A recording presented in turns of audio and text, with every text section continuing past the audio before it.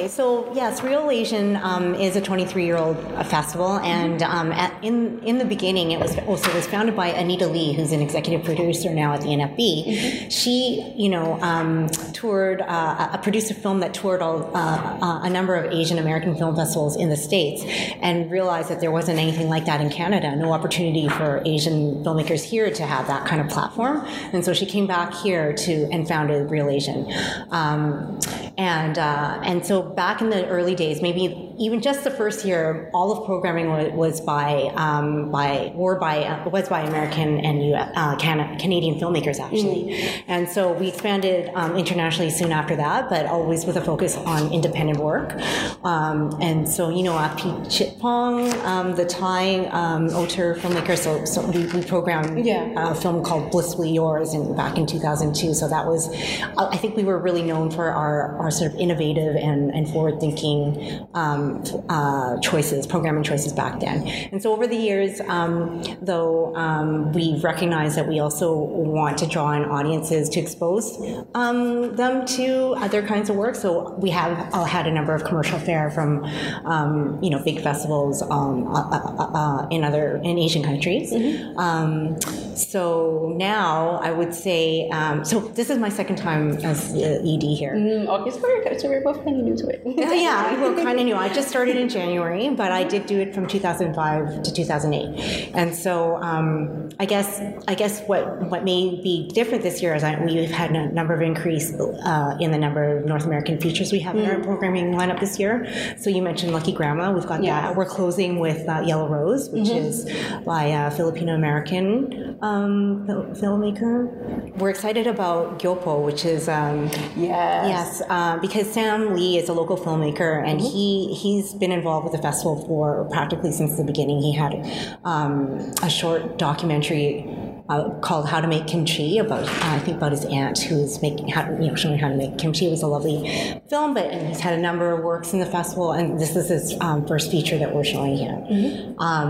We also have a short film by Helen Lee, and she is also very an award-winning, renowned, and well-respected local filmmaker. But she's now based between here and Seoul, Korea. But her work is actually, some of her short films are actually studied in film schools, like Sally's Beauty Spot. Yeah. So this is a new work by her, which will precede Gyopo. So for, like you mentioned, a lot of the filmmakers that debut here are this is their first feature debut. Like last year, I saw Dead Pigs by Kathy Yan, and now she's going on to make a TC film. She's making Birds of Prey, and I think it's great that you can have a local festival like this where you have filmmakers who are both Canadian and from international, who are showing their work, which is so personal to their identity and their ethnicities at a festival like this, and then they're becoming they're getting more recognition out of it, and I think that's extremely special because especially as people of color, we always try to support our own, and we try to promote our own and promote each other.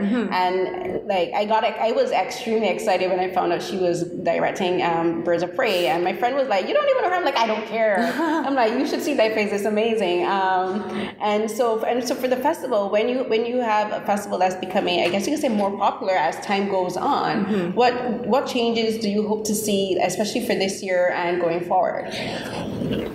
I guess what we always tried to remember is that we're a community festival, and as you say, we try to support one another because it's in recognition of the fact that people. This is a difficult industry to begin with, and then to break into after you made your film to try and get it seen it can be really frustrating if you don't know people. And so what we tried to foster over the years is that sense of community that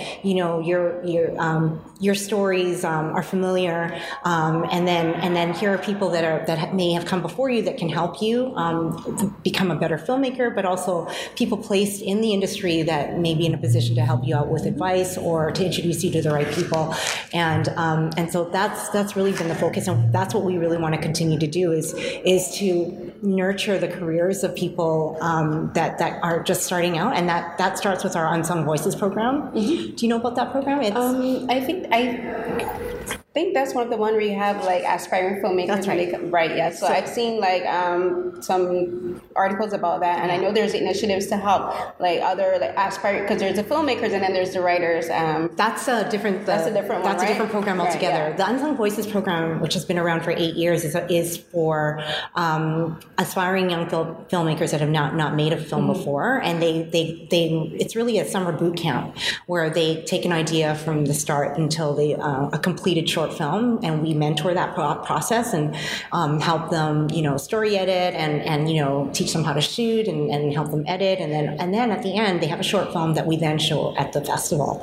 So this year's cohort is 8 young women, actually, for the first time, all women, and we raised the age this year. It used to be, I think, 16 to 24, but then we realized that there are a lot in our own community. The arts, it may be a stereotype, but they're not encouraged to pursue film, right? So careers in film, and so we raised the age to up until 29, still youth, up to bring in people who may have started a career in something else and then thought, I'd like to try to make a film, and so.